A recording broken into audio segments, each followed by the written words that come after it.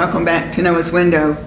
Today I want to go to the Gospels, and the series on the weekends has been in the Gospels. It's a great series. If you haven't seen it, I hope you'll follow the link that we've attached here to YouTube to go and follow that.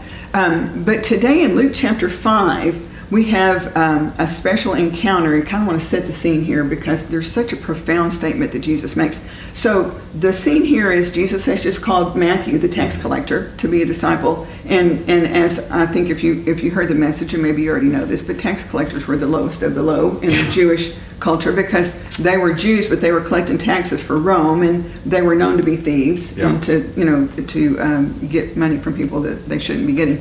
So Jesus called Matthew to be a tax collector, and right after that, there's kind of a dinner party at his house, which of course infuriated the religious people on some levels. Well, Matthew wants his friends to hear about Jesus, and the term that the Pharisees, the religious elite, will use is, at least in our translation, is scum. Scum. But having said that, Matthew knows they need Jesus like he did, so he invites them to this big dinner party. It made the religious people so angry. It sure did. It reminds me of a period of time when we were in ministry, and the ministry, as it were, in the traditional sense, seemed very sanitized. And when we said we want to bring the lost people in, there was a lot of furor. Yes, it was.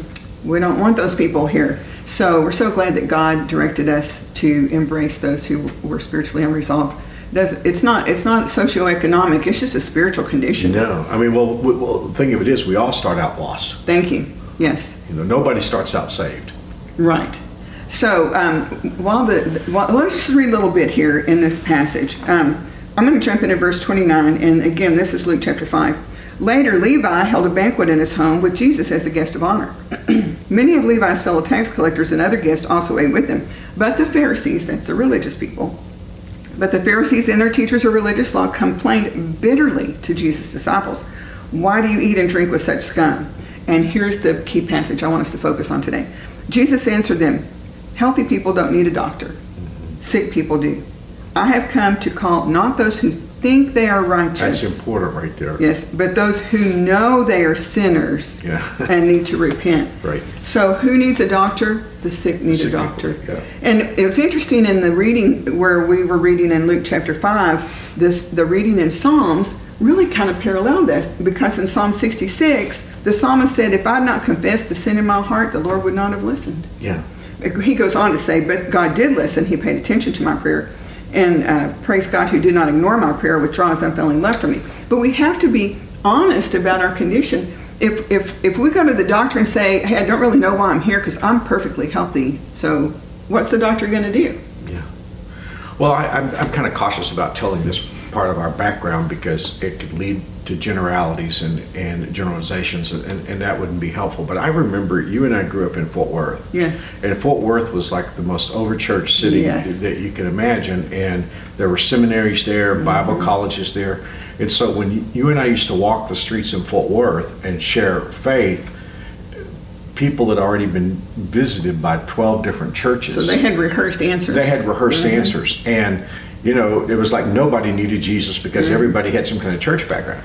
And we left there and went to the inner city of Houston. I mean, we were walking the streets and talking to drug dealers. We were talking. They knew they were. And I got to tell you, I led 10 times as many people to Christ in Houston than I did in my hometown, because in Houston, people knew they needed a Savior. They knew they were in trouble, and they didn't have any problem admitting that. And to me, I see that a lot in the ministry of Jesus, because he's talking to people that are bouncing along the bottom of life because of their own choices, but they know they're in trouble. And that's why you have people like Matthew or Zacchaeus or Mary Magdalene, who just call the roll of people who know that they are sinners. And that's what Jesus said. He said, I didn't come to call those who think they are righteous. I love how you emphasize that. He said, I came to call those who know they are sinners. I mean, I think I even used this text, didn't I, in week 1 of our series when I talked about the Samaritan woman. Because, I said, you don't go to the doctor and try to convince the doctor that you're healthy. Right. Because the doctor would look at you like, why are you here? Why are you wasting my time? You go to the doctor because you have a problem, and you want to lay that problem out. Not to interrupt you, but to go back to the pretending and back to Fort Worth, I would like for you to share the story when you knocked this one door, and going back to the rehearsed answers, because you knocked a door and this young man said he was a member of your church. Yeah. Do you remember that? Yeah. Well, again, we grew up, we kind of came, I grew up definitely, and then you came when you were in high school to the church that my dad pastored. Which was fairly small, It was- small yeah, enough that we knew I think everybody. Probably at its height during my lifetime, it probably averaged maybe 175 in attendance. So everybody knew everybody. And so I was knocking doors one day and talking about Jesus. And I asked this person, about their relationship with God. Oh, I'm faithful to church. And I said, okay, where do you go to church? And so he said he went to the church that my dad pastored. Of course, I'd never seen the guy in my life, never heard his name. But he just had this answer. I guess maybe he passed by the church and So just he remembered picked the name. Yeah, picked the name out of his But it hat. goes back to the pretender. So everyone is a sinner. Yeah. So if you come to God making your case that you're not, you're pretending, and you're only deceiving yourself. You're not deceiving God. Well, and the very pretense itself that you see in these Pharisees, they're basically communicating, albeit not intentionally, but they're communicating that they have two horrific satanic sins: self-righteousness and pride. That's what got Satan kicked out of heaven. So the idea that a person might not need God because they're good enough already, that may be the worst sin of all. And the good news is, being honest with God and admitting that we're sinners brings us to a place where then He can work in our life. Yeah. So we have everything to gain from being honest with God instead of trying to pretend we're never going to impress God.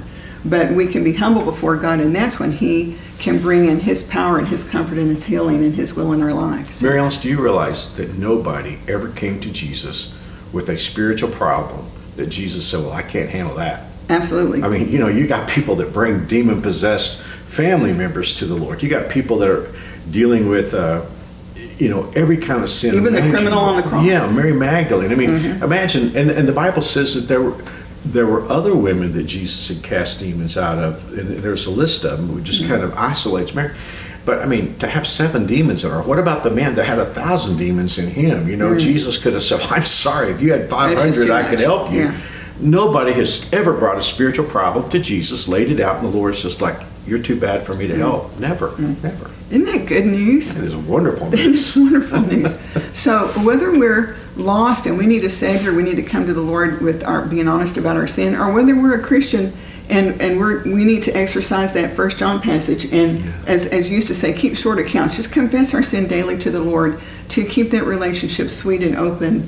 And I think that's something that we can all be encouraged. It's not, it may be hard with our pride, to be honest, but we have everything to gain. Well, to be 1 John honest with the 1:7, and the blood of Jesus Christ, God's Son, cleanses us from all sin. Now, there is a preface there, and I think it's important for us to see that.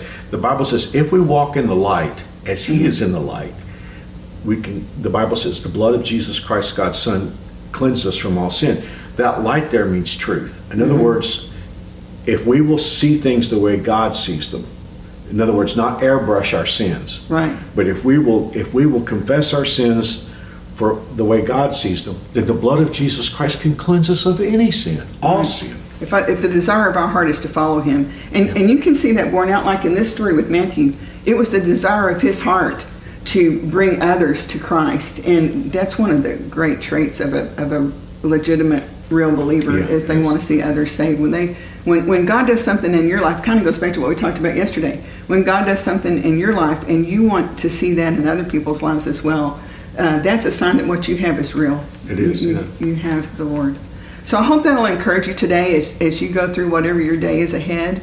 And as we close today, Mark, would you lead us in a word of prayer? Father, we're thankful for the fact that you love us and the fact that you are willing to deal with any sin in our lives. You could have been the other way. You could have demanded righteousness and doomed us to hell for failing, but instead, you have been the great physician who invites us to bring every ill to you. Thank you for the blood of Jesus that washes our sins away, and for the Holy Spirit that guides us and leads us to follow you and to live according to your will. In Jesus' name I pray. Amen. Amen. Well, thank you for joining us today on Noah's Window. That's right.